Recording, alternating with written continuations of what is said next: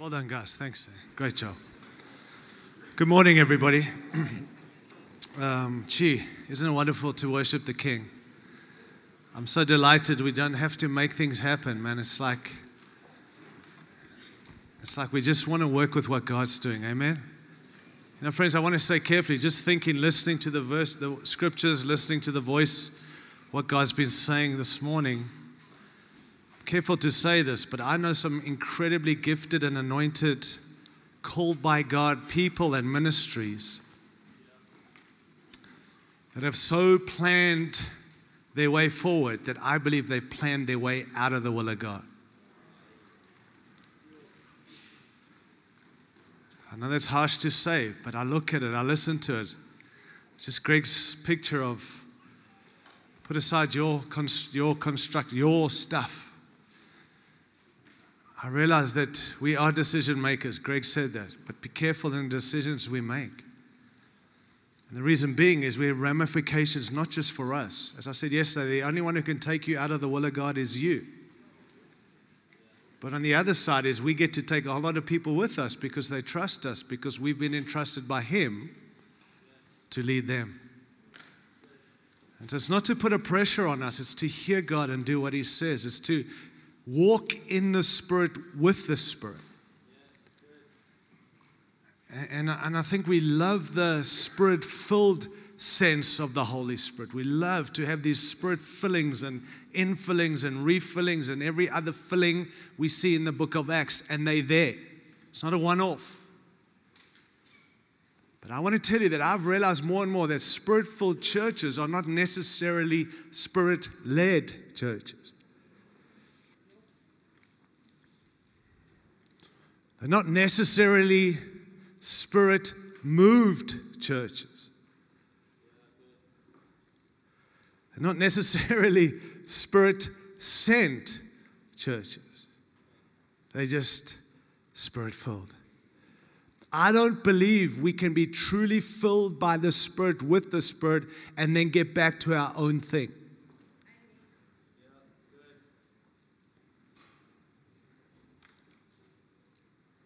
So I think the challenge for us is obviously to keep coming back to the Word of God, to keep coming back to the revelation of Jesus. And Jono's presentation of this morning, just through Scripture, of Peter willing to be beheaded ultimately because of his revelation. Not borrowed truth, not something he heard from someone else, something he contended for himself day in and day out. That he was willing to go anywhere and do anything, ultimately give his life for Jesus Christ. Knowing Christ and making Christ known. It's not a cliche. It's not something we have on our websites and having on the walls. And I love Tony.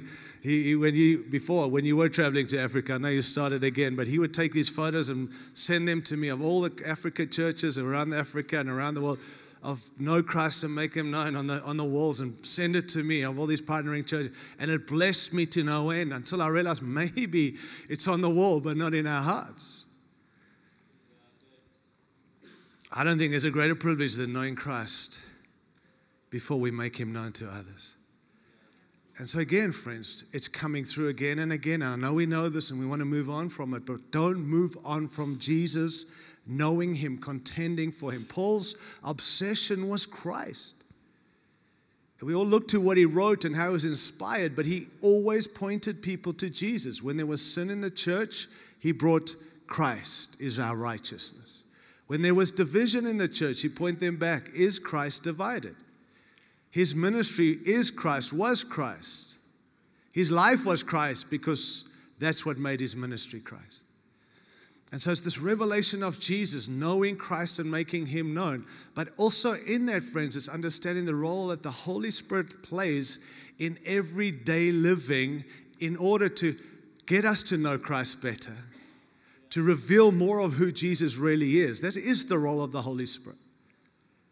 In actual fact, Jesus was very clear. The Holy Spirit had not been sent because Jesus Christ had not yet been crucified or exalted. Why? Because it's in His exaltation. The Holy Spirit brings glory to Jesus. He doesn't take the glory. He gives the glory.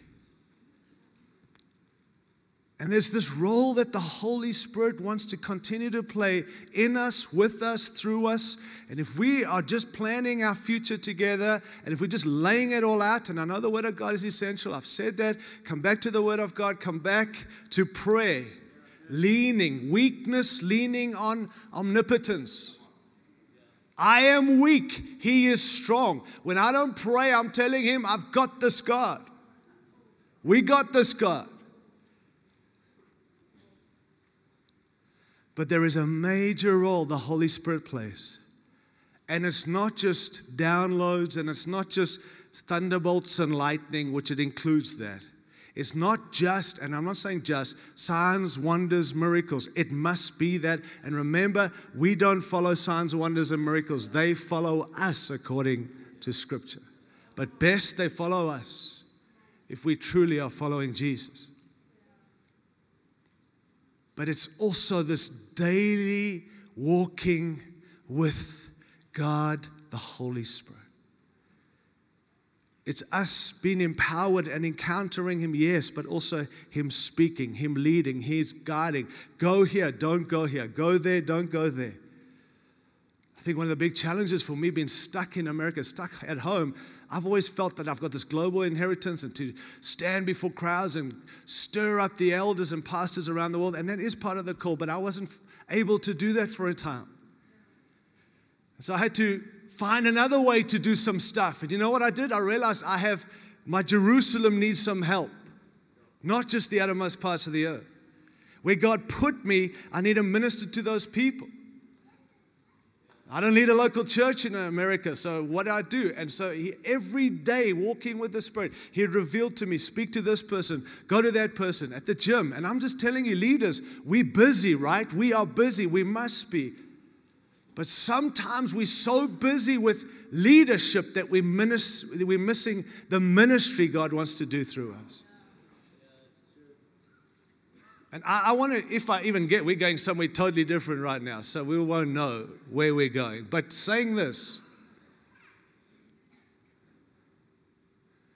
I'm busy. And I put things in place because I need to have things in place. And my days are planned because I have to Zoom this guy meeting here and around. And so I'm really busy, and I've been really busy. And I get irritated by the interruptions. I've said that. I get so irritated by being interrupted.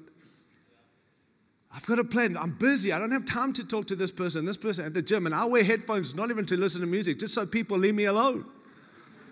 On airplanes, I put my headphones on so they won't look at me. Because even when they're not on, I just put them there on so people think I don't want to talk. I'm sorry, forgive me. I know that's exposing my heart. And I claim to be like Jesus. I love Jesus. And I want to represent you to this world. I want them to see you in me, Christ in me, the hope of glory. More of you, less of me. And then I dare read the Gospels. Jesus had a plan. Jesus had purpose to everything He did. But Jesus ministered mostly out of interruptions.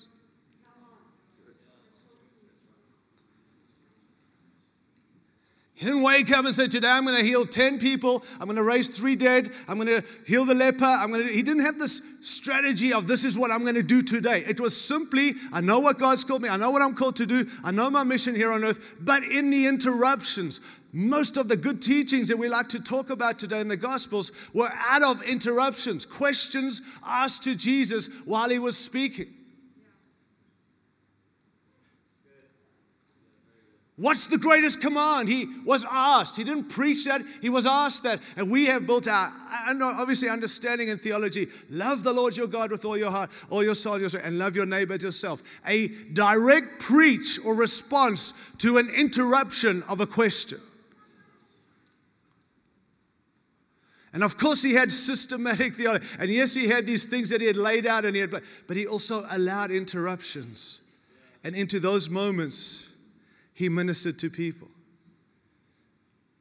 I think of that Jairus' daughter. Remember that story?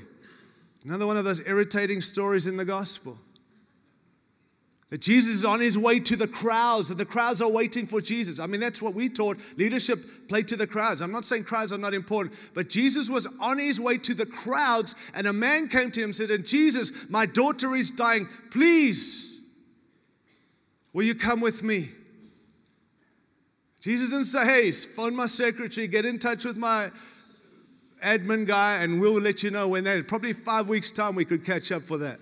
I'm on my way. The crowds are waiting for me over there.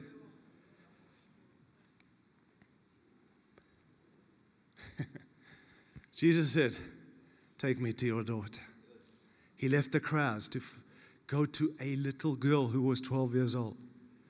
And on his way, this is the quintessential. This is the interruption of interruptions. He's on his way, already being interrupted to go and pray for his daughter. And on the way, the woman with the issue of blood interrupts Jesus. He gets interrupted again on the way to another interruption. And if it was me, I'd be like, "That's it. I'm done. I've tried. You getting in my way. Even the disciples were like, "What's going on here?" And he said, "Who touched me?"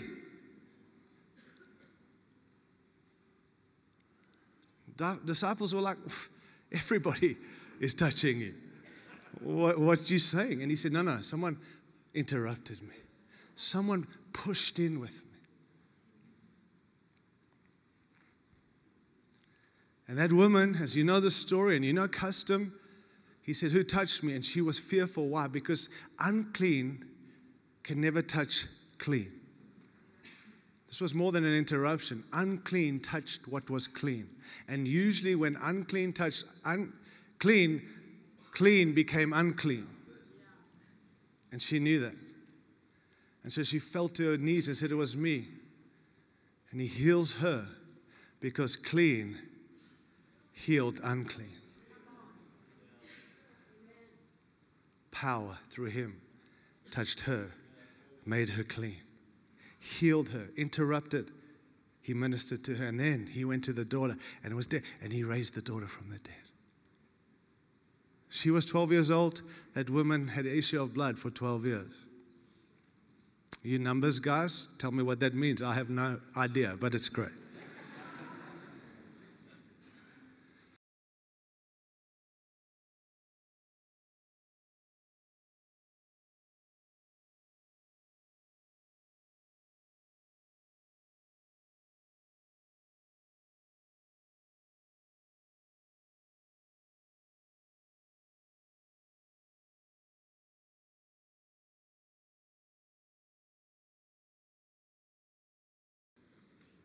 So I've been in Denver recently, and I end up going to the gym, and this time I don't even wear my headphones. And we have had such opportunity to minister to all sorts of people because in these interruptions, ministries taking place, transitions, and people transforming, and everywhere we go is ministry. I remember we began to pray as a church and we put names, and I love how we do that. We put names of who we trust in God for, and we're putting names of who we're going to pray for. And as people got saved, we ticked them off and we celebrated that. And then I felt God say, "What about my list? You've all got a list out there, and that's great, but I've got a list too. And every day you're walking past people on my list because you're so focused on who you're going to reach on your list." That's the Spirit's role, friends, is He tells you go there. He tells you go there. We know the story when He was invited to the banquet. Remember when He said, "Go invite all those who," and He said, all those that were on the on the guest, and I know it's talking about the kingdom, but you can learn some things here. All those on the guest list were invited, but all those on the guest list had a reason why they can't come. All those who had relationship to be invited said, "We can't." And the master said, "Go on the highways and the byways. Go to the people you do not know and compel them to come, because my house must be full." Go to those you don't know. Go to those who are on His list. And that's going to happen with interruptions, not just planning, not just strategizing, Spirit-led into speak to this person, go to this person for church planting, for the right people to connect us to the right people so we can get into new regions and places, but also simply so Jesus can minister to people around us who may never join your church. And that's okay, because it's not about your church. It's about us representing Jesus to the world who we claim we love. It's not about filling our buildings or our churches. It's about showing Jesus, representing Jesus, and telling you, friends, Jesus was available. Jesus was in the mix. Jesus was with his disciples, and He was also with the sinners. And you guys lead local churches, and you're privileged to do that. But don't get so busy with local or your local church that you're missing the community. It's as relevant in God's economy. I might misunderstand some of these truths, but for me, when I read some of the texts where Jesus talks about the sowing of the seed, and it says a farmer, I think it's Mark chapter 4, I'm sorry, I'm going all over the place here, but a farmer goes out to sow the seed. You know the story, right? Talking about the kingdom again. And then he says he sows some seed here and it falls on this and falls on that, and I understand, and there are many ways to look at that. I understand that, guys, but what I've realized is that we so overlook a farmer goes out to sow seed. We're so focused on the soil. We're so focused, is our city ready? Are these people ready? Here's what I'm convinced of. Maybe I'm wrong, but I'm getting more convinced. I cannot ready the soil for the seed. This room this morning is full of people. I can't ready your soil for the word I have for you. All I can do is ready my heart, my soil to receive the seed that God gives.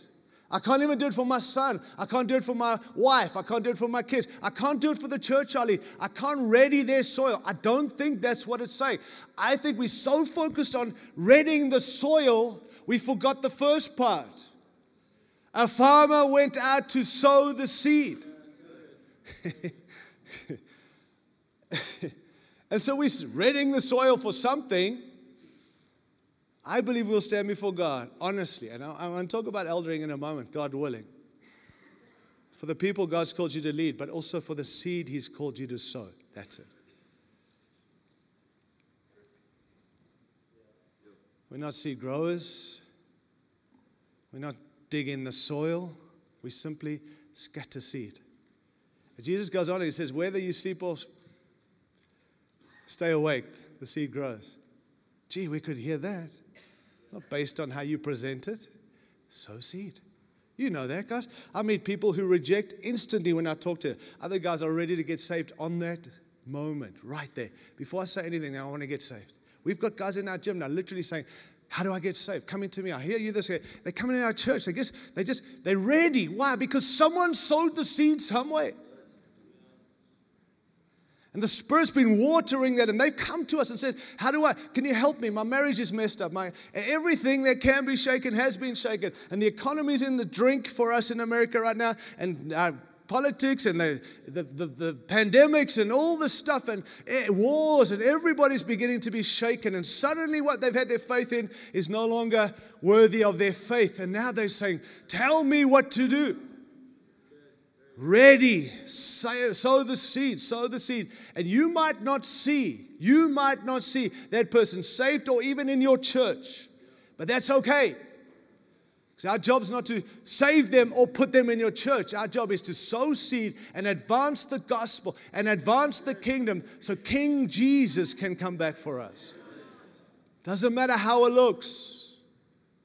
I just want to sow seed, because I want to be a farmer who sows seed. Are you okay?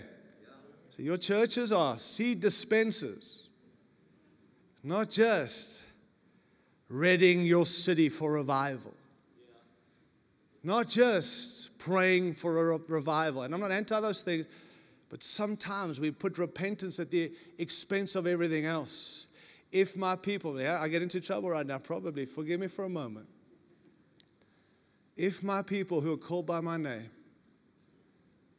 will pray and turn away from their wicked ways, seek me, then I will hear them and I'll heal their land. Now that's God. That's the same God who's of all Scripture. But that is in the Old Covenant. In other words, the key into God moving in the Old Testament was repentance. That was before Jesus came. Remember, Jesus hadn't come yet. But then Jesus shows up. And he takes the sin of the world. In a sense, those who believe in him repent from their ways and are made righteous because of Jesus Christ. So what we do, and I get it, friends, I mean, it's become the thing, the go-to for revival is if you pray that prayer and you get on your knees, and if you repent on behalf of everyone and everything, then it's like we'll rub this bottle and the genie will come. I know this is freaking you out. It's freaking me out too. I'm not saying that doesn't work, but it's not seeming to work. And then I just want to say, New Covenant, New Testament, Jesus came, did it all. I don't see Paul saying, all right, this is how we're going to take this city. All of us get on our knees and we repent to God on behalf of this city first. And when we do that, God will show up. And when he shows up, then we'll preach the gospel. And then we'll win cities and plant churches. Man, if that's the strategy, I'm all in. I'm going to be honest. We tried that in Denver and it hasn't worked. We went in there and I repented on behalf of every believer, non-believer, and everything we've done against God. I mean it because that's what we've been told to do. And I'm not mocking, friends. I really am not mocking. I'm just saying, is it working? Maybe it's not the strategy from heaven. Maybe Jesus should be the focus more than repenting on behalf of people we can't repent for. And we can say sorry for things that we haven't done. I can stand up and say, I'm sorry that the church has misrepresented Jesus Christ. But I can't repent to Jesus or to God for what you as the church have done. I can only repent for me. Are you okay with this? Trying to bring liberty to you because there are people you called to lead now who are being led by you who are living with bondage because we're so putting stuff on them because we brought the old covenant truth, which is still biblical, but we've taken it over Christ rather than through Christ. I don't see Paul, and again, not that Paul, but there's something, I don't see in the book of Acts that they go there and repent on behalf first.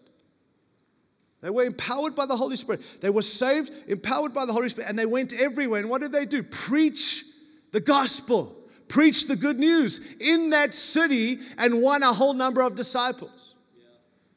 Didn't go in and repent. They went in and preached the good news of the one who has taken sin, the one who makes you right, the only one who is right. And righteousness doesn't exalt a nation. Jesus is the one who is righteous. So let's get people in love with Jesus. Let's get our governments looking to Jesus. Let's not talk about we need righteousness in our White House or righteous. We need them to meet the one who's right so they can become right so we can live in the finished work of Jesus Christ. Thank you for the golf clap. I understand we are all walking through this, but I'm not telling you to believe what I believe. I'm trying to find God's way in this. Because it seems like Christians are getting sadder and more unhappy by repenting on behalf of everyone else, and everyone seems happy living in their sin, and we keep doing this waiting for God to show up. We're getting more and more feeling bad for what's happening. We're feeling bad for our forefathers. We're feeling bad for the church, feeling bad for leaders. And somewhere I've got to say, is that what you told me to do? If I've repented of that, am I still that? No, then move on. But if we don't make that stand, then people don't like us out there. And if we don't put it on the post what we're standing for, and I stand with Ukraine, and I stand for, and let me just tell you, we got churches in Russia and Ukraine. What do we do with that? Wow, Russia. Not Russia, the government. We have churches in partnership with NCMI in Russia. If we stand up there and I put a flag on my thing, I stand with Ukraine. What about Russia? I stand with this cause. What about the other causes? Didn't Jesus in sharp, I'm on this cause and I'm on that cause. He stood for, and people knew what he was against. But he didn't stand on a cause. He wasn't polarizing. He was simply trying to bring life to people around him. And you guys are in danger. I understand the pressure on elders and pastors and leaders to play the game with the culture to win them over and get their approval, but also to keep God's people free. And I don't think we're doing both well. I think you've got to do one well. The one is you're going to stand before God for the people God's called you to lead. Those people in your church have been purchased with His blood. Keep them free.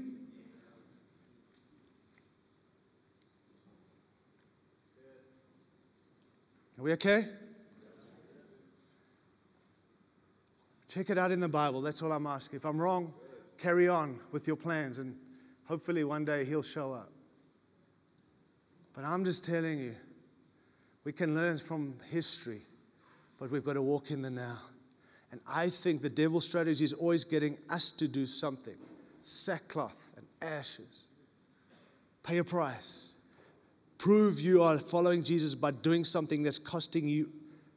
And I get there is a cost. It costs us our lives. But we don't earn anything from Him. We get to do something because of what He's done on the cross. We sang this morning about resurrected power. It's not just I get healed. We live in the resurrected power, meaning we're free. And when we sin, we repent for us, not for someone else. I mean, listen, if I could, I'd repent on behalf of my kids. But God hasn't called me to repent on behalf of my sons. Imagine one of my sons came and said, Dad, I want to repent on behalf of Jude, my other son. I'd be like, well, that's cool, but how can you? You didn't do that. Bring him here. I want to hear him.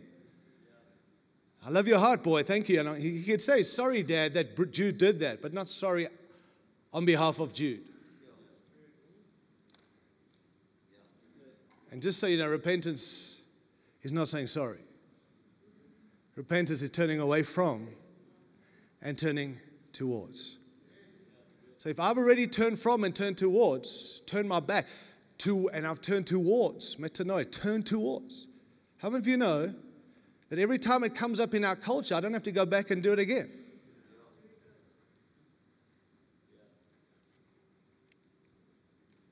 Very quiet, and I'm trying to be quiet.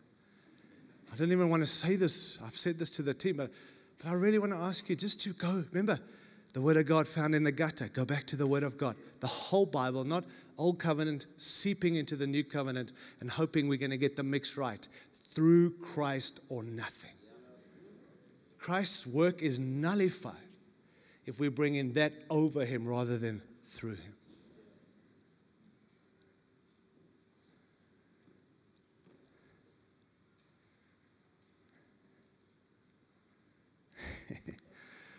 Oh, Lord, please let me get to my notes. I won't be in trouble then.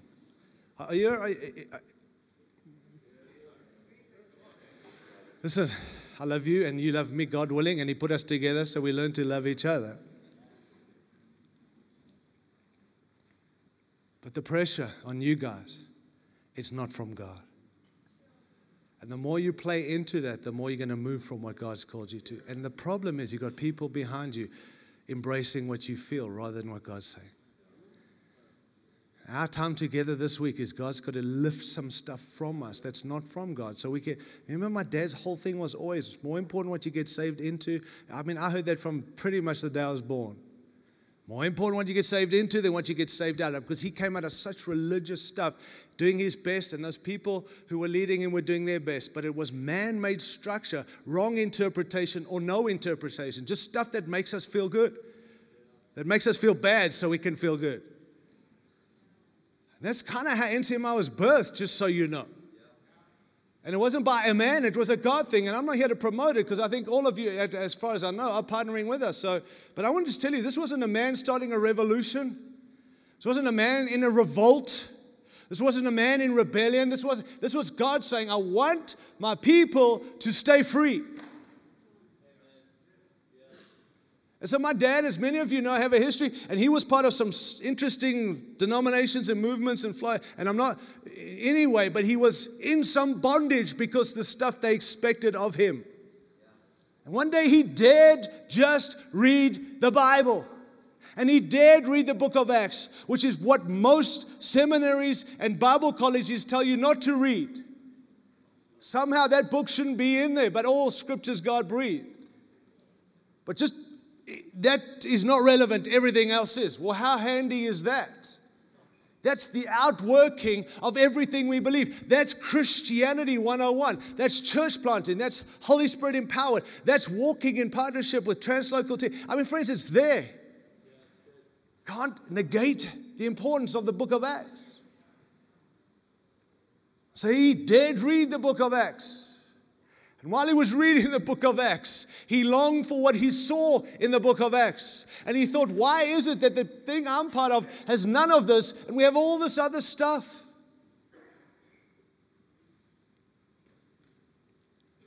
And when it came to spirit stuff, you got to understand what they were told and what they were taught, that the stuff we just did this morning in singing in tongues or speaking in tongues is not just weird, it's from the devil. Maybe there's some of us who are a little uncomfortable with this speaking in tongues. Well, he wasn't uncomfortable. He was taught, you speak in tongues, you go to hell.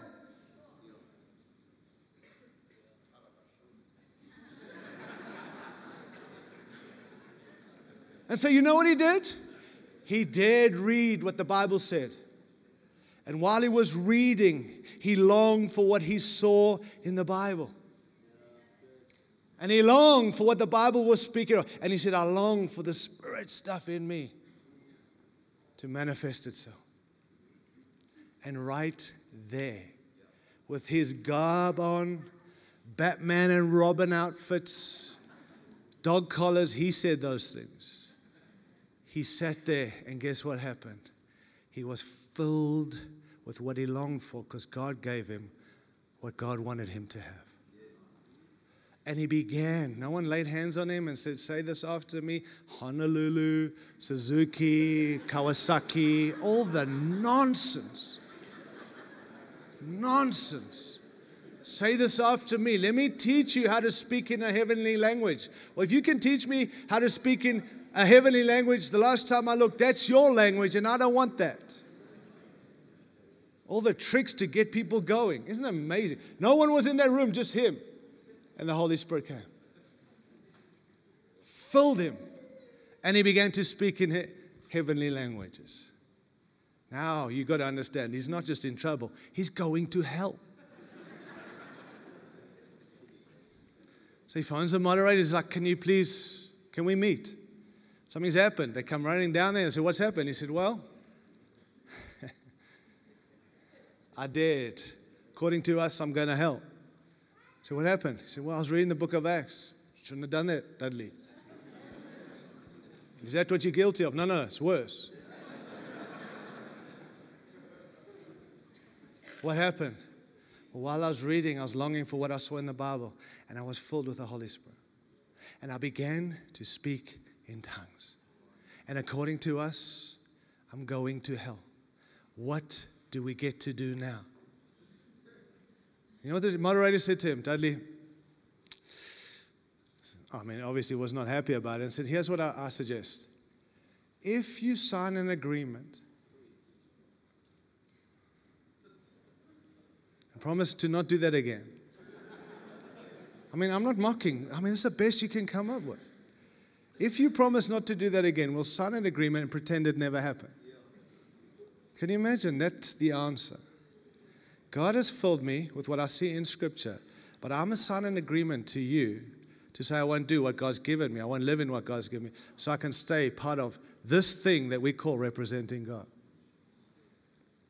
Are you listening? Some of us maybe have some of those rules in place. Maybe not for that, but for something. We represent God. We're all about the Bible. But hey, hang on, not that. You might not have to sign an agreement, but we don't want that. We won't celebrate that. Certainly not in our main gatherings, because that could freak some people out. So we'll do the Wednesday night thing or the Tuesday morning, 6 a.m. for the real committed. Then it doesn't, we've got all the tricks. My dad just said, I'm sorry, I can't do that. And by the way, it's amazing when the Holy Spirit reveals and you begin to see things. Why is it that I'm wearing this? Why is it they call me reverend when the Bible says you don't call anyone reverend? Why is it? And you begin to question. It's like you can't turn that off and pretend it didn't happen.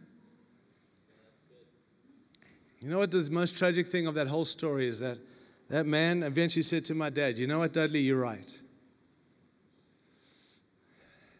But I have a pension coming up in a few years' time. And I'm not prepared to make that stand. Now, honestly, friends, do not judge that man. I'm just saying something's wrong. And so we left. And why I'm saying that is because this thing God's called us to is a God thing. This truth and what we're going after and contending for is what the Bible teaches. It's Bible plus nothing, Bible minus nothing, but we seem to add a lot of things to the Bible or take a lot of things from the Bible. Now there's freedom where abiblical, we have freedom to do things that are abiblical as long as they're not setting themselves up, I believe, to stop people knowing God. And those abiblical things can change and must change in order to be more effective. But the Bible's clear on what is God, and the Bible's clear on what is not God. And we better contend day in and day out to all of it or none of it.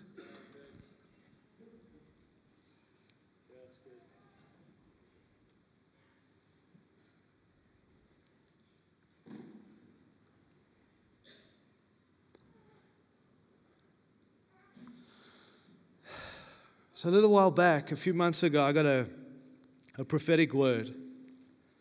I mean, I get prophetic words a lot, but I got from a guy, a very credible guy, a friend of ours who's not part of NCMI, but very prophetic and a good guy. If I told him his name, I think most of you would know. And he just said, you know, God put me on your heart for like 3 days.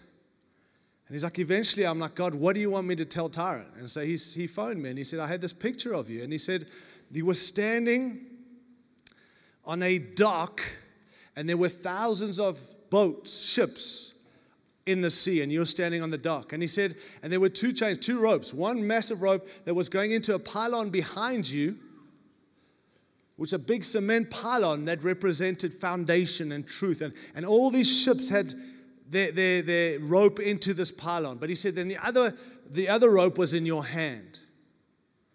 And he said, as I saw you standing on that dock, you shook both, and all the ships pivoted and lined up with what God's called you to do and what God's put in your heart. Now listen, not my heart, my church, my stuff. I believe it's coming back to Scripture is what God's intended. At every level, radically. Not on our value system when we talk to new believers or people looking into. It's radically back to Scripture, pivoting from what we are to what He wants us to be. And one of the things I thought of straight away, because those ships, in a sense, what he was saying, represented churches all across the nations and the world, have a foundation that is all linking us together, but the other one is shake and shift us all, pivot us all into what God has for us now. And I know this is sounding so cliche because so many of us have been preaching around this, but I felt God say part of that pivoting is that those cruise ships now need to become battleships. Maybe we've wanted to be a battleship, but perhaps we've been cruise ships. How many of you have been on a battleship? How many have been on a cruise ship? Come on, confess your sins. Listen, I went once, and it was when we relocated from this country in 89 or whatever it was. And we had 12 days on a ship, and I hated every minute of it. Right? We went from Durban to Perth on a ship, a Kililora, and that thing sunk anyway, I heard. And listen, after 2 days, I was like, I'm good to go. Get me off this thing, all right? It's opulence at another level. And at that age, I was like 17. Who wants opulence like that? I think the older I get, I might want, but not. But you know, there's similarities, obviously, and I'm not trying to be cliche. I really am challenging you because we're talking to elders today. If you want to be a battleship, it's going to require leaders that think like battleship people. Your church will become what you emphasize and how you operate. And coming through COVID, I think we are forced, in a sense, to kind of get back to some cruise ship mentality first in order to get people. And if you think one day you'll become a battleship from a cruise ship, let me just tell you, you will never be a battleship thinking cruise ship first.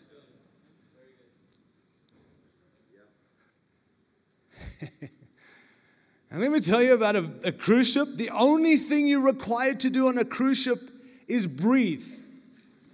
Because it's the only thing they cannot do on your behalf. Everything else is for you. Everything is positioned for you. They make it as easy as possible. They just feed you. They do in actual fact, the what do you call it, a captain or whatever, they pick the easiest water so it's not going to rock you and not wake you up. And it's crazy. Everything is about keeping you comfortable, connected, and happy, and making it a worthwhile journey for your money. Battleship, not so much.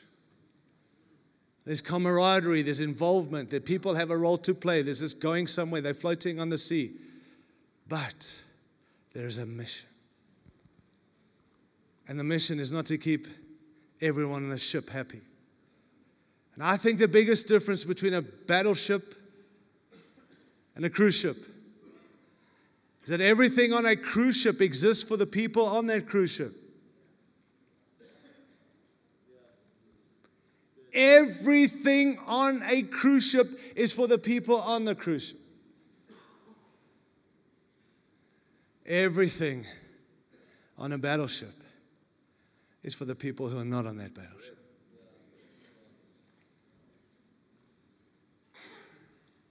We've talked many years about base churches, and I think that's the same way. But I almost want to move that word base to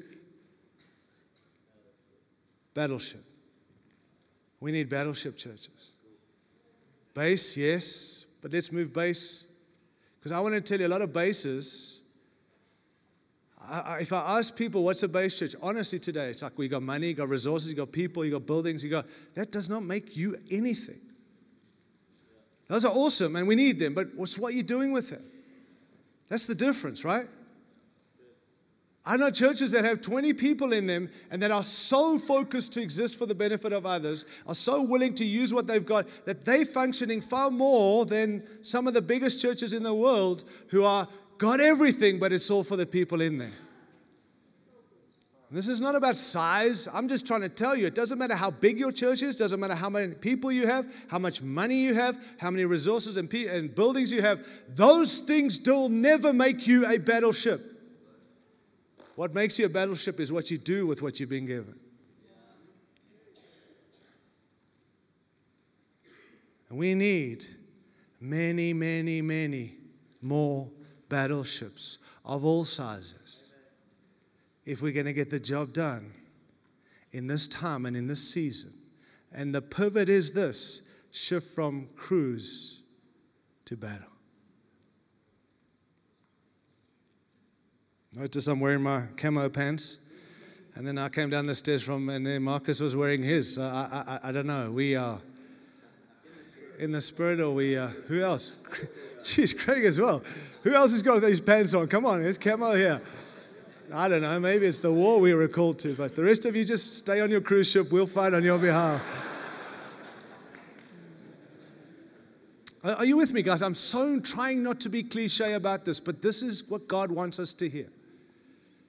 You could sit here this morning and say, Chia, I want to be a base. I mean, we want to be a battleship, but it's not, do you want to be?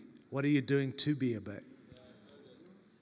It starts with you want to be, because good luck being something you don't want to be. If it's not in your heart, you'll never do it. But it's not just heart, it's intention.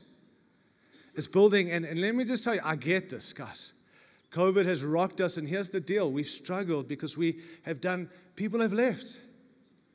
We don't know. I've listened to guys. We don't even know who's still part of the church. And some guys are looking how many hits they get to find. It's in Ghana and other countries. It's very hard to know who's with us, who's not. And I get that. And here's what I've watched. That every time we desire to bring people in and bring people back, we begin to please people in order for them to come back. Are you listening, friends? And I get it. The pressure on us as a team to try this and move this and go there so we can get some of this stuff back and get people back. And it is in God's economy. But here's what I want to say. Every single time, think about this. Every single time you begin to please people, the first thing that goes every time, the first thing that's sacrificed every time, is mission.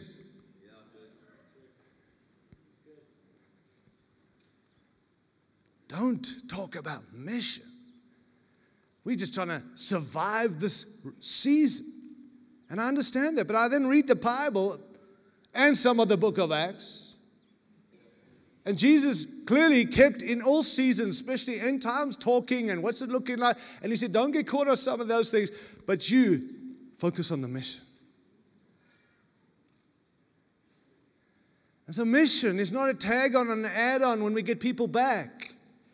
To think we can be a cruise ship to get them back, and then somehow we'll shift our focus one day to become that battleship again. You've got no chance of those people staying if you ever do refocus back on being a battleship.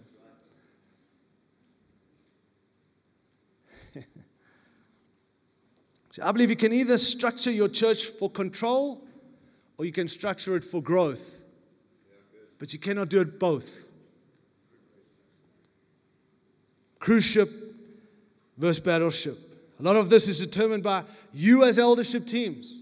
Not the people, not what God wants. You as eldership teams determine whether that church you're involved in, that church you're leading, and not just the lead guy, all elders play a major role in whether the church will be a cruise ship or battleship based on how you're living and what you're emphasizing. I've said this, that good leaders have influence. But great leaders have impact. I don't just want influence, I want impact. And you understand that elders, and I'm not trying to elevate elders here this morning, I'm telling you, biblically, elders are the highest human governing authority in the local church.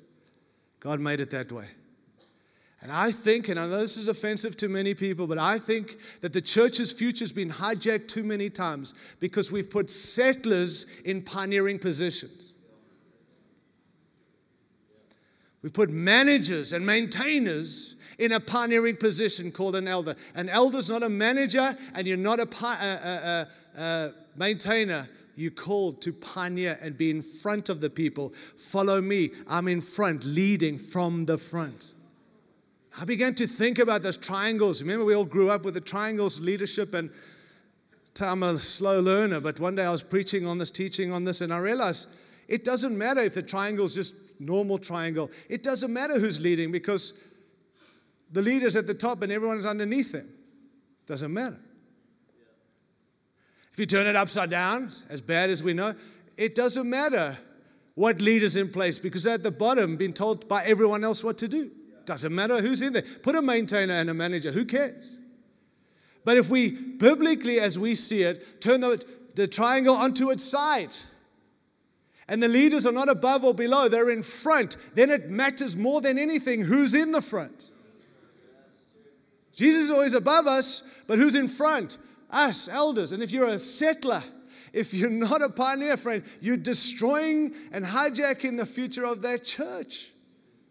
And I know that sounds harsh. I'm not. We've already settled you called. Yesterday we did the nice thing of called and you're there. And I'm not challenging your call. I'm asking, are you pioneering? Are you leading? Are you going to be a base? Are you going to be a battleship church? The pivot we've moved to, are you going to stay cruise ship and hope to be a battleship? Are you going to contend? Because everything around us wants us to be a cruise ship. And that's how you'll attract people. But I'm not sure that's how we're going to fulfill the will of God. I love people and I want to attract them. And I do want to serve the purposes of God. And it will never be done on a cruise ship. Someone said every leadership team chooses how they'll lead the people. Risk takers, caretakers, or undertakers. Watching the thing slowly die. What have you chosen? Are you a risk taker? I'm not being silly. I'm saying risking for what God's. Are you a risk taker? Are you caretakers? Or have you become undertakers? Let this thing die. Never will be a battleship at that place. I think leadership is about comforting the disturbed, but also disturbing the comfortable. And we have seen many being disturbed in this season.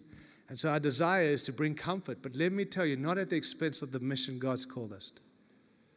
People have said, I'm insensitive coming to regions talking about nations and regions when we're going through what we've gone through. And I said, well, I'm not writing the Bible, I'm simply reading the Bible.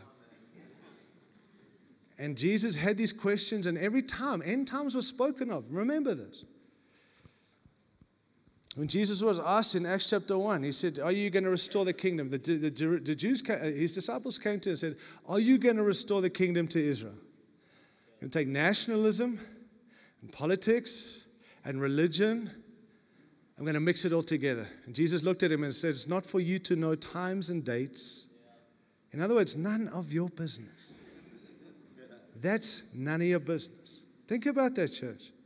Right now, is this the end? Mark of the beast, vaccines and 666s, and begin to question timing and politics and nationalism in America. But let me tell you, so is it here. It seeps into the church. And the dangerous thing about that is politics and nationalism always win at the expense of the church, what it's called to. Jesus never got involved in that stuff. Not for you to know times and dates, my Father said by his own authority, but you will receive power. Don't focus on that. Receive power when the Holy Spirit comes on you. And what will happen? You will be my witnesses. Where? Jerusalem, Judea, Samaria, and the uttermost parts of the earth. In other words, don't get caught up in that stuff. Get back to mission.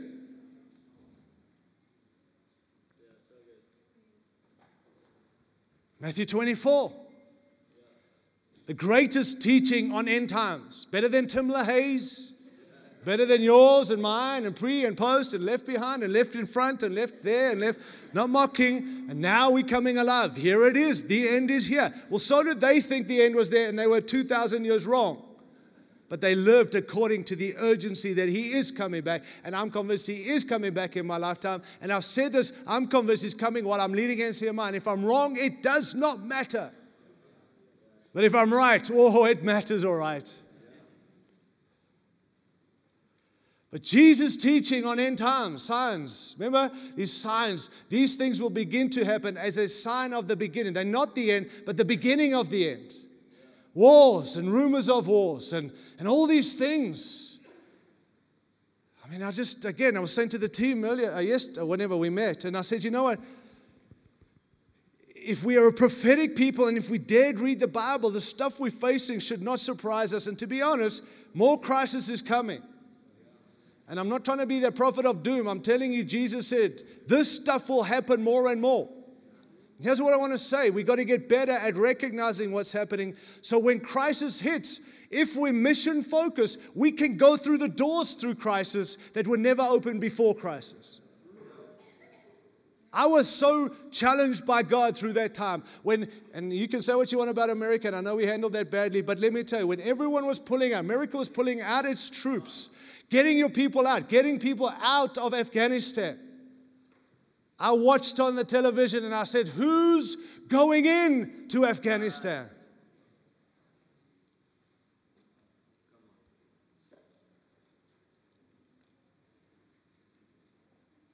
Where you cannot get in there, suddenly we could all get in there.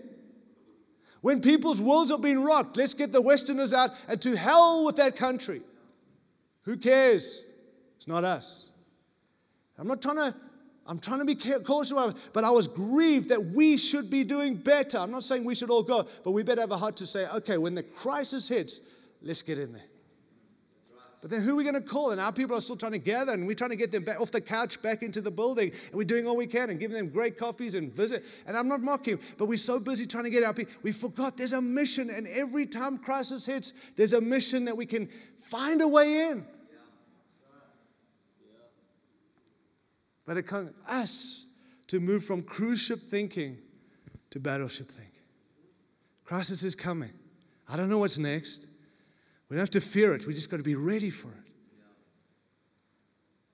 But ready is not hanging on and let's hope we make it. Ready is raise up people for the mission. Obsessed with Jesus or willing to walk through whatever door. I mean, I think about who's the guy who went to China? Hudson Taylor, was it? You know that he wasn't a preacher and pastor. Dad was a chemist, I think. He was a doctor, and he went to China as a doctor. And he did such a good job with the hospital, they trusted him. And then out of that, he began to evangelize China. He took the gap of the need rather than just said, I'm here to plant a church. COVID hit. We had room for people globally where doctors and nurses, not just in our region, but globally, could have been sent in. But are we thinking, oh no, Samaritan's Purse have got it, or other guy? No, we don't want to just go and take care of it. We want to get in to preach the gospel.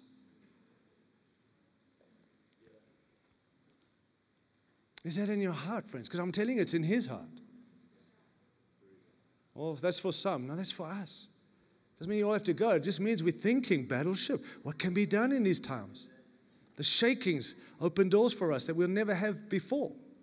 And the doors will close. Those doors will close after the crisis. Those doors are closing where we could have got it. I was speaking to Ian McKellar recently, or we're having a meeting, and I said, Ian, it's amazing because China is, forgive me, I know this has been recorded, but it's always on the TV for how bad it is. And I mean, it is bad. Look at what's happening in Shanghai right now.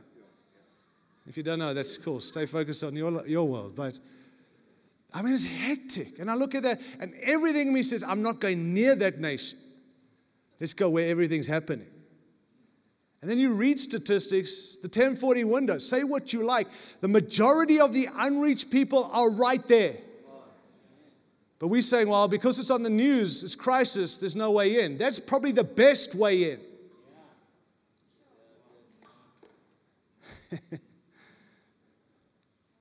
I'm not asking us to go. I'm saying take responsibility of our mission.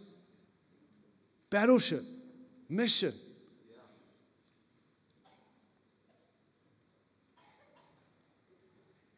3.3 billion people who are unreached. I don't know how they get that stats, but that's what I've last heard. 3.3 billion unreached. Unreached. Not had the privilege of hearing the gospel preached, never will hear the gospel preached. They say, again, I don't know how you get statistics, not trying to make us feel bad, just trying to get us to think beyond. They say that in most Western countries, you can go anywhere and hear the gospel preached within 24 hours somewhere. All over South Africa, there's an opportunity for someone in 24 hours to at least hear the gospel preached once. Unreached regions, they say, every 30-something years will someone have the privilege of hearing the gospel. How many know that's a lifetime for most?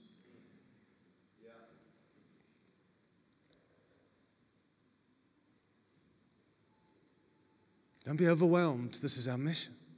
This is why we need battleships. And so Jesus says these things will be going to happen. And then in chapter 24, verse 14 of Matthew, he said this, and this gospel of the kingdom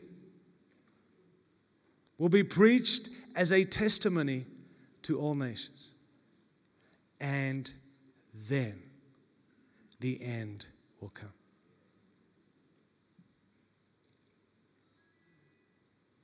Again, what was the mission?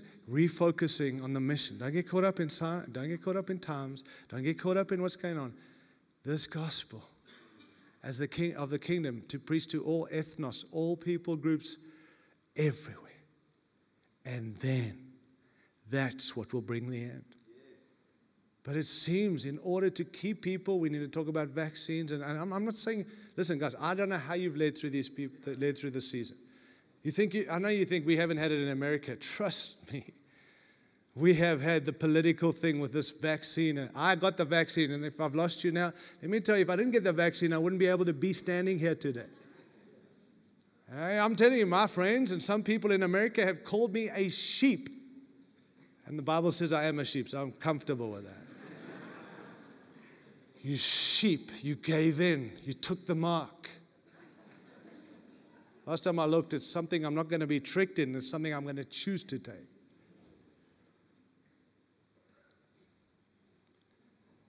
You took the poison.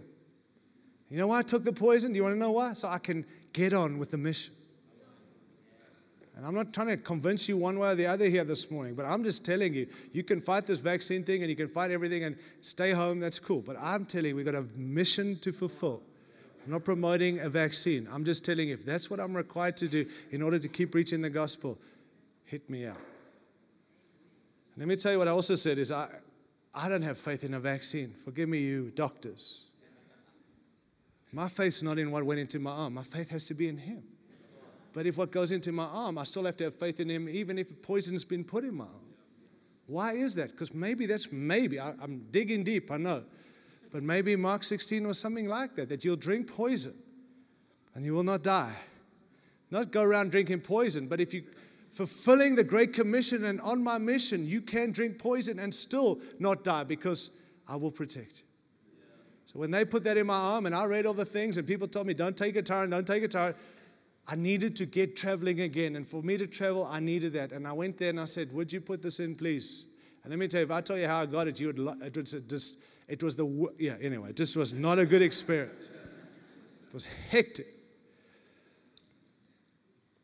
Anyway, I won't go there. We'll get in trouble. But I was, Lord, protect me.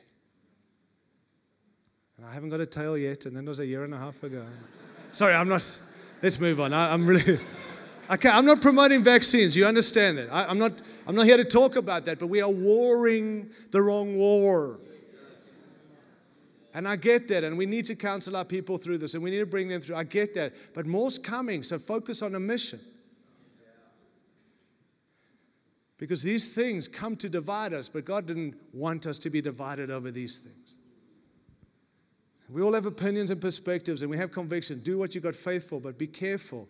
You don't get into the fight that's taking us out of the mission. This is not the mission. And Jesus made it clear, this gospel preached to all nations. Now, if that's what brings the end, can I just suggest, why is that not what we're focusing on? Surely, there's one scripture in the Bible that keeps me awake. It's that. We have a role to play in eschatology. Revelation of Jesus determines our mission. Mission determines the church. Church determines our eschatology. End times. Jesus to all nations. Are you okay? Okay, let's read the Bible just so you know I believe in it. 1 Peter. Let's go quickly to 1 Peter chapter 5. We're going to break in 20 minutes. Are you good for that? Can you handle that?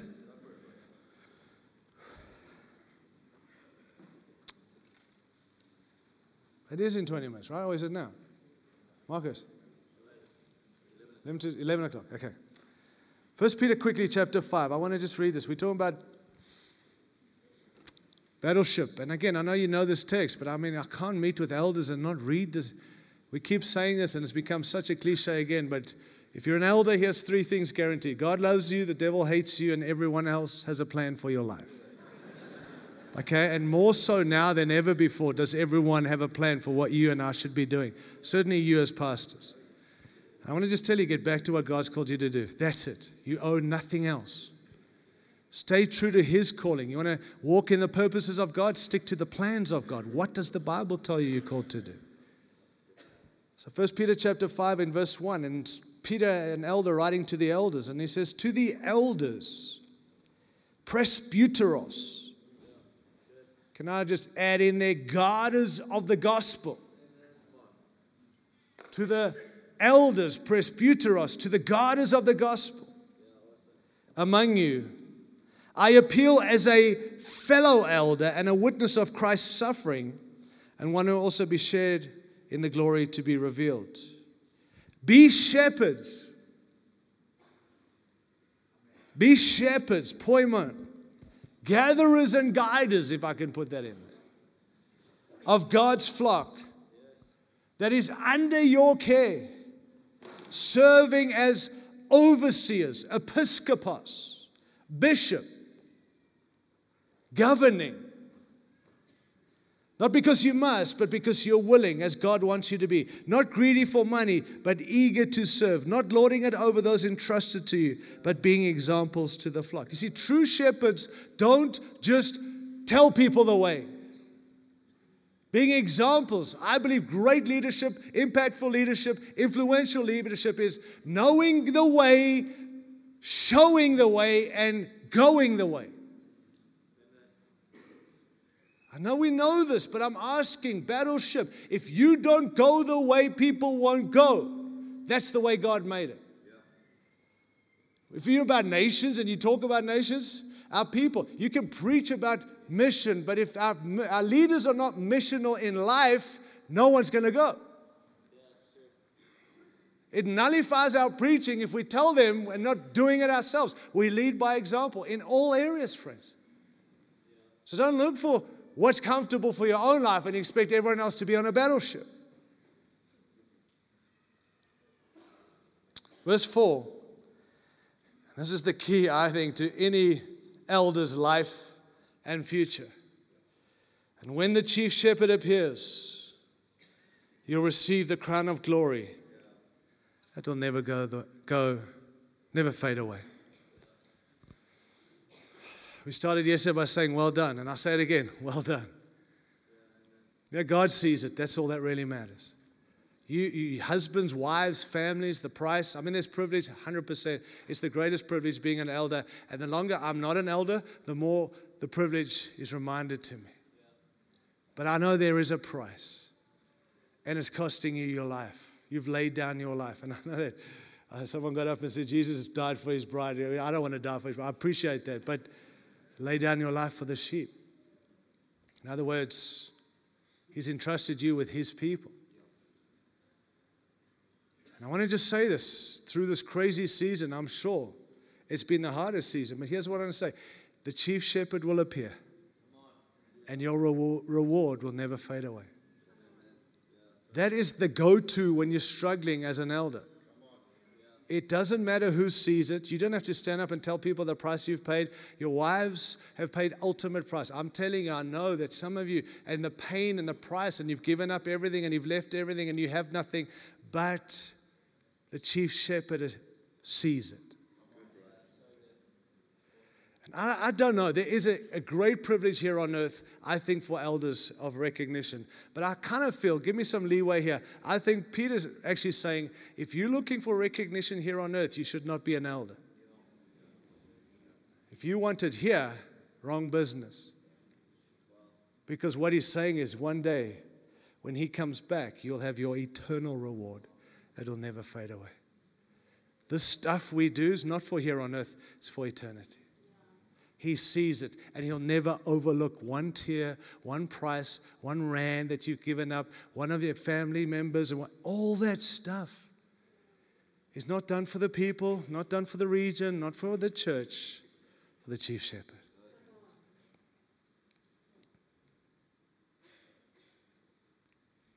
There are people in this room who have given their lives, literally, everything they have.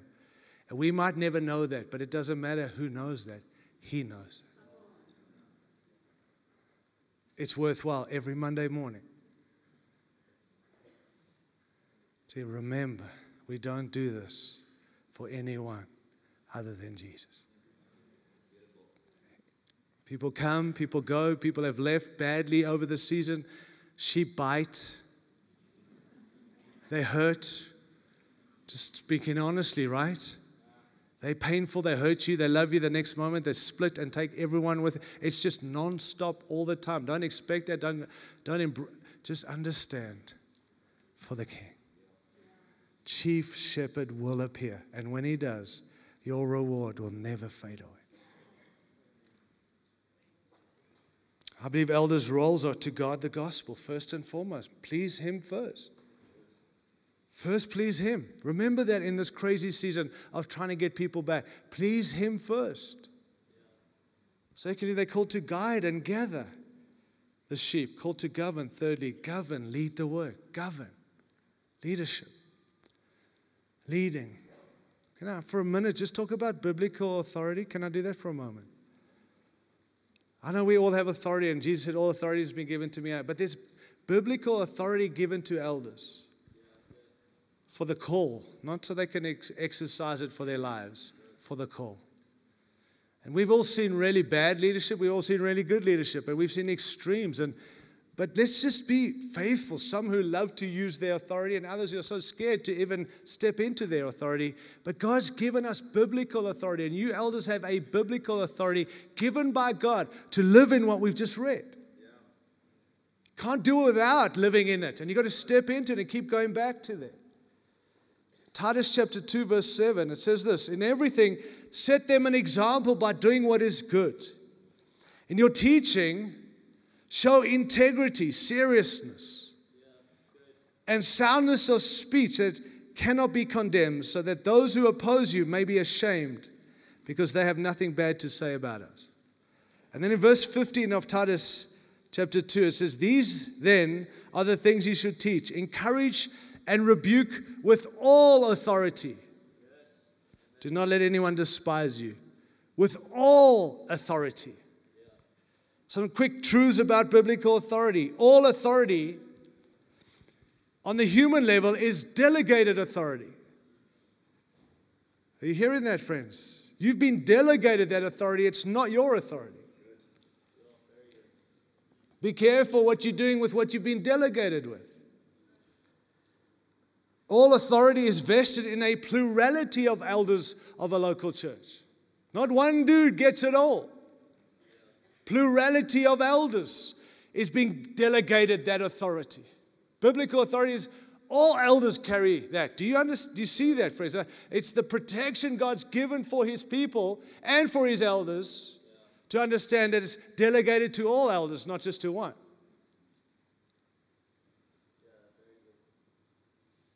Whenever the New Testament refers to elders of a particular local church, it's always using the plural.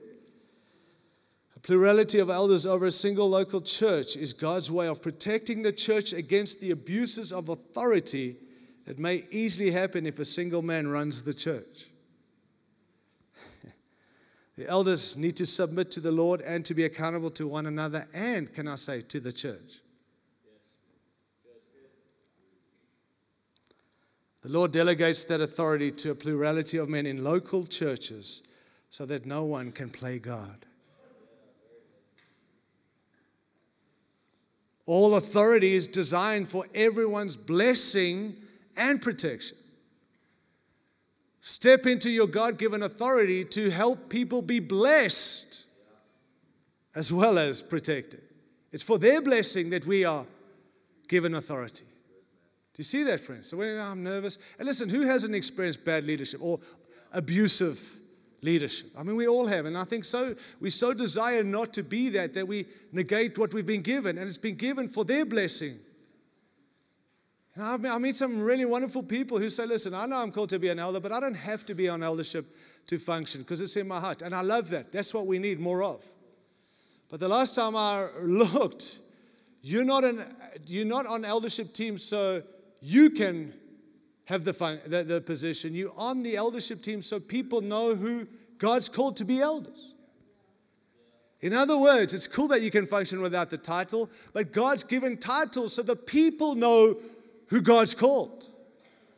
So coming on to an eldership is not for you, Mr. Elder, it's coming on for them.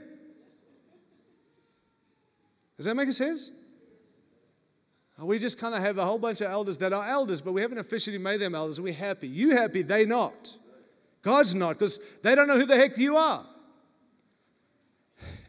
There are guys in our ranks that are like, we don't want to really ordain. We just want to, I love your notion, sir, ma'am. It's great. It's not in the Bible. And the reason it's been set up in the Bible is not to give promotion to man, but to help the sheep identify who the shepherds are. It's very hard to be part of the house of God if you don't know who your leaders are. And it's not to elevate them. It's so I can trust them that He's been called by God to lead us. And we can trust these people because they are ordained and in a position of trust. It's for blessing and protection. When authority is abused, it hurts those under authority. But when it's exercised properly, authority blesses and protects those under it. Authority does not imply superiority. Authority has nothing to do with superiority. And we've got to keep taking that thing down. And keep being released from hierarchical thinking and release others from hierarchical thinking. Somehow, because we want to honor elders, we elevate elders because of their authority. Superiority is not in God's heart. So it shouldn't be in us. You're not special. You're just called.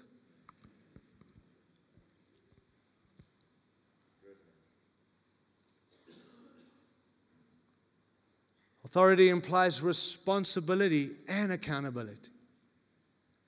We often see authority as privilege, but not as serious responsibility. I want to tell you, it is a privilege, but it's a huge responsibility. I don't know what you do with the authority you've been given, but I trust you carry it and realize this is a massive responsibility.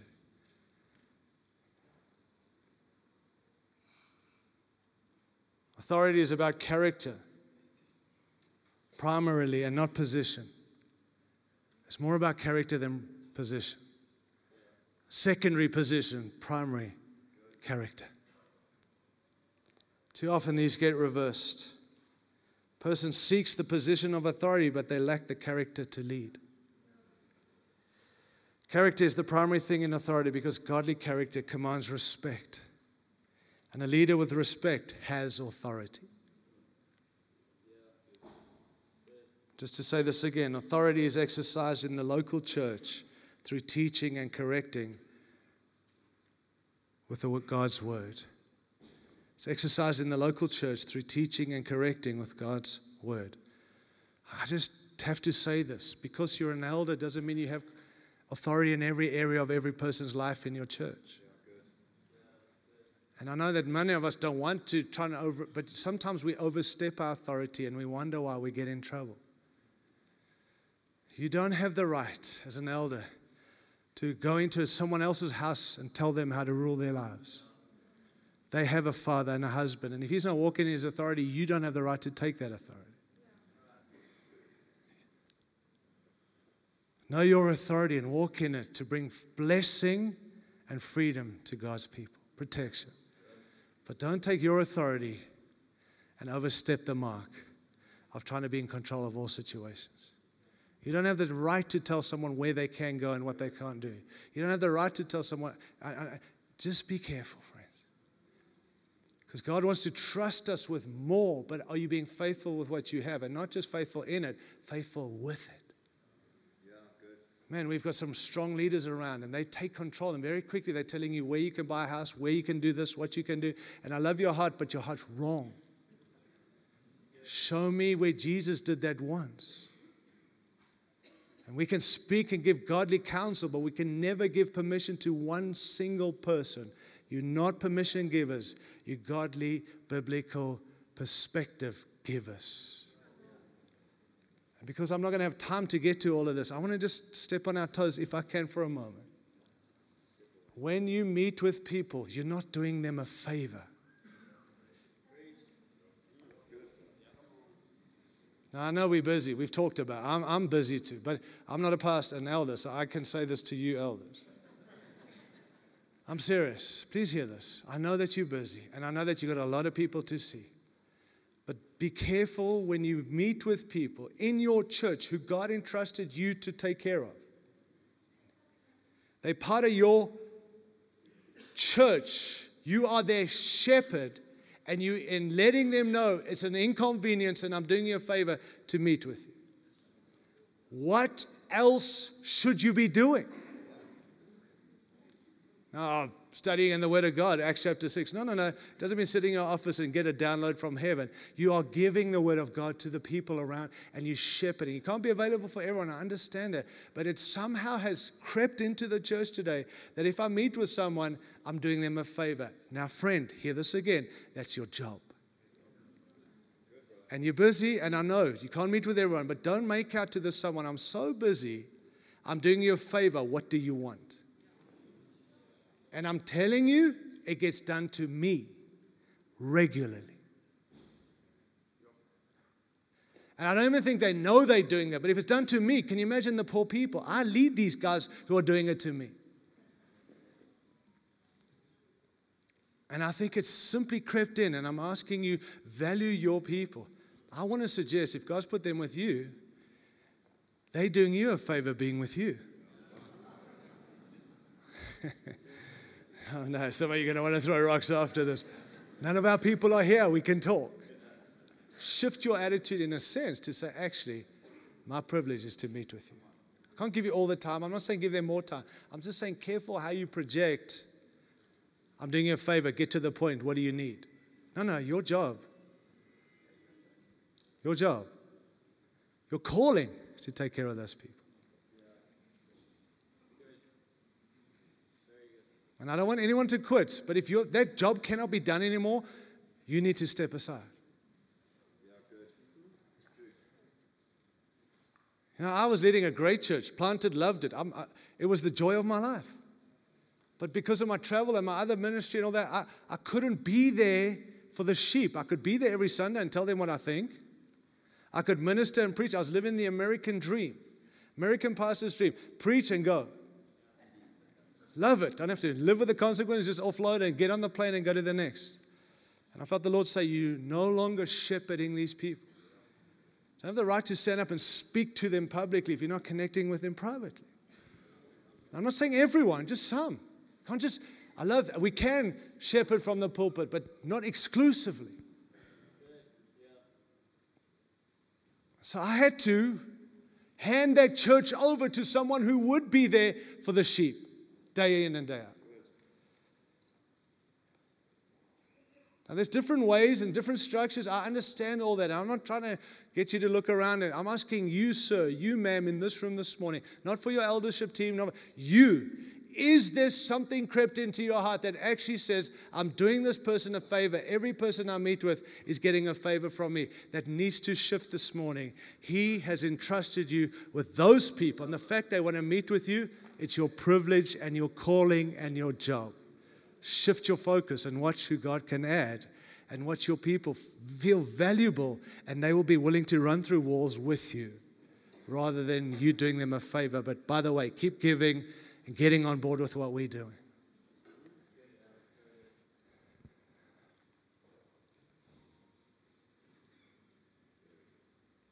You good?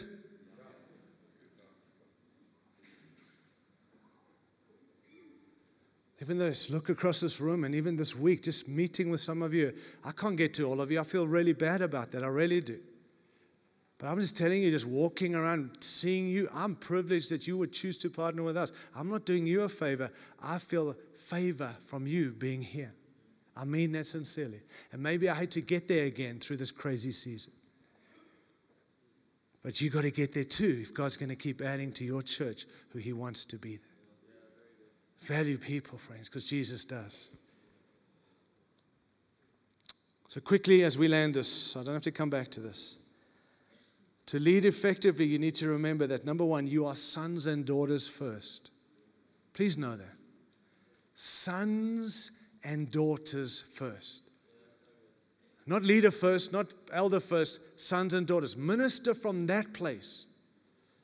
And I think it's come through again, the value, how God values you, not for your ministry or your church size, just from you. And if you can live at that place, you'll be effective in leading all God's people. And I think some of the stuff when we get intimidated by more bigger capacity people in our churches, if you've settled you're a son and a daughter first, you can minister from a place of strength rather than intimidation. Keep coming back. First and foremost, son and daughter first. And regardless of position I'll carry in the local church going forward, son and daughter will never change. You guys are sons and daughters. And this is, I think, to be a Battleship Church leadership team, you've got to keep coming back sons and daughters.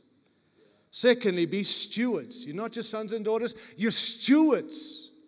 Elders are stewards. How many of you? A steward is faithful, but they own nothing but their access to everything.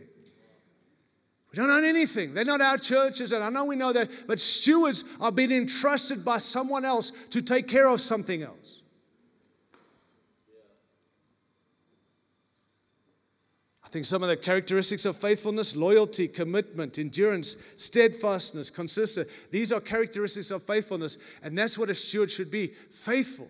But one of the greatest stories about or fruits of faithfulness, which I've never heard anyone. I always ask everyone where I go, tell me what a characteristic of faithfulness is. Endurance. But Jesus made it very clear in Matthew 20 something where parable of the talents, 25 I think it is. Remember that? He said, the one who had 1 talent, the one who had 2, the one who had 5. The ones who doubled their talents were faithful. The one who kept their talent, dug a hole, and gave back to what him was given was an unfaithful servant. Jesus was actually saying, if you don't multiply what you've been given, you're unfaithful. Multiplication is a sign of a good steward, according to Jesus Christ. Faithful with our message. I just want to ask you this. What message is being sent out from the church you guys are leading? Think about that. What message? Not what is the message you want. What is? You guys determine the message coming out of your churches. Is it a cause-driven thing? Is it an anti-this or is it for this? I mean, again, without disrespecting some of the ministries that have, but you know Marcus Lamb, have you heard of him? He leads Daystar, and you have Daystar here, I've seen it. So, anyway, don't worry about it. He passed away from COVID. But he was an anti-vaccinator pastor. And I'm not trying to mock, but his legacy of 50 years of impacting nations and worlds, his last days were remembered. A man who was anti-vaccine ended up dying of COVID-19. That is what the message that's come through in his last days. I don't believe that would have been God's desire for him or his, but that's what he's known for. What's the message coming through your church? What are the people saying? What are the city saying about what's coming through your church? You guys determine that message. Mission, mandate, ministry, model, so on. Number 3, be servants. Sons and daughters, stewards, servants. Leadership requires service and sacrifice. You did not serve her. I mean, you serve her, but she's not your master. He's our master. Number 4, shepherds. You are shepherds. There's a whole teaching around that. But shepherd these people God's given you. Number 5, be seers. Seers. We need to be seers. Not all prophets, but seers. How many of you know if God put you in front to lead God's people, God wants you to see things? Can I say, not just for your church and for the people, but for your own life too? It seems our pastors are so good at hearing God for everyone else, but not reading seasons for their own lives. Some of us get in the way of what God's trying to do because we can't read the season where we're at. We need to keep moving. So I just want to say, be seers. If we can be sons, we can be stewards, we can be shepherds, we can be servants, and we can be seers.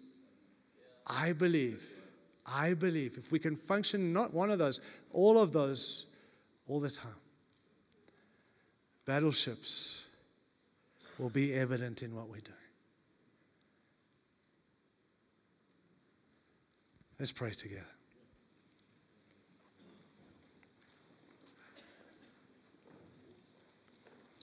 Let's pray.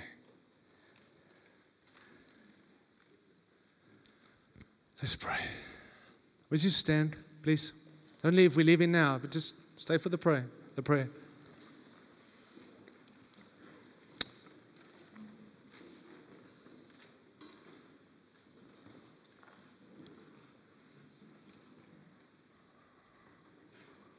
I know we keep asking us to do this, but could you raise your hands?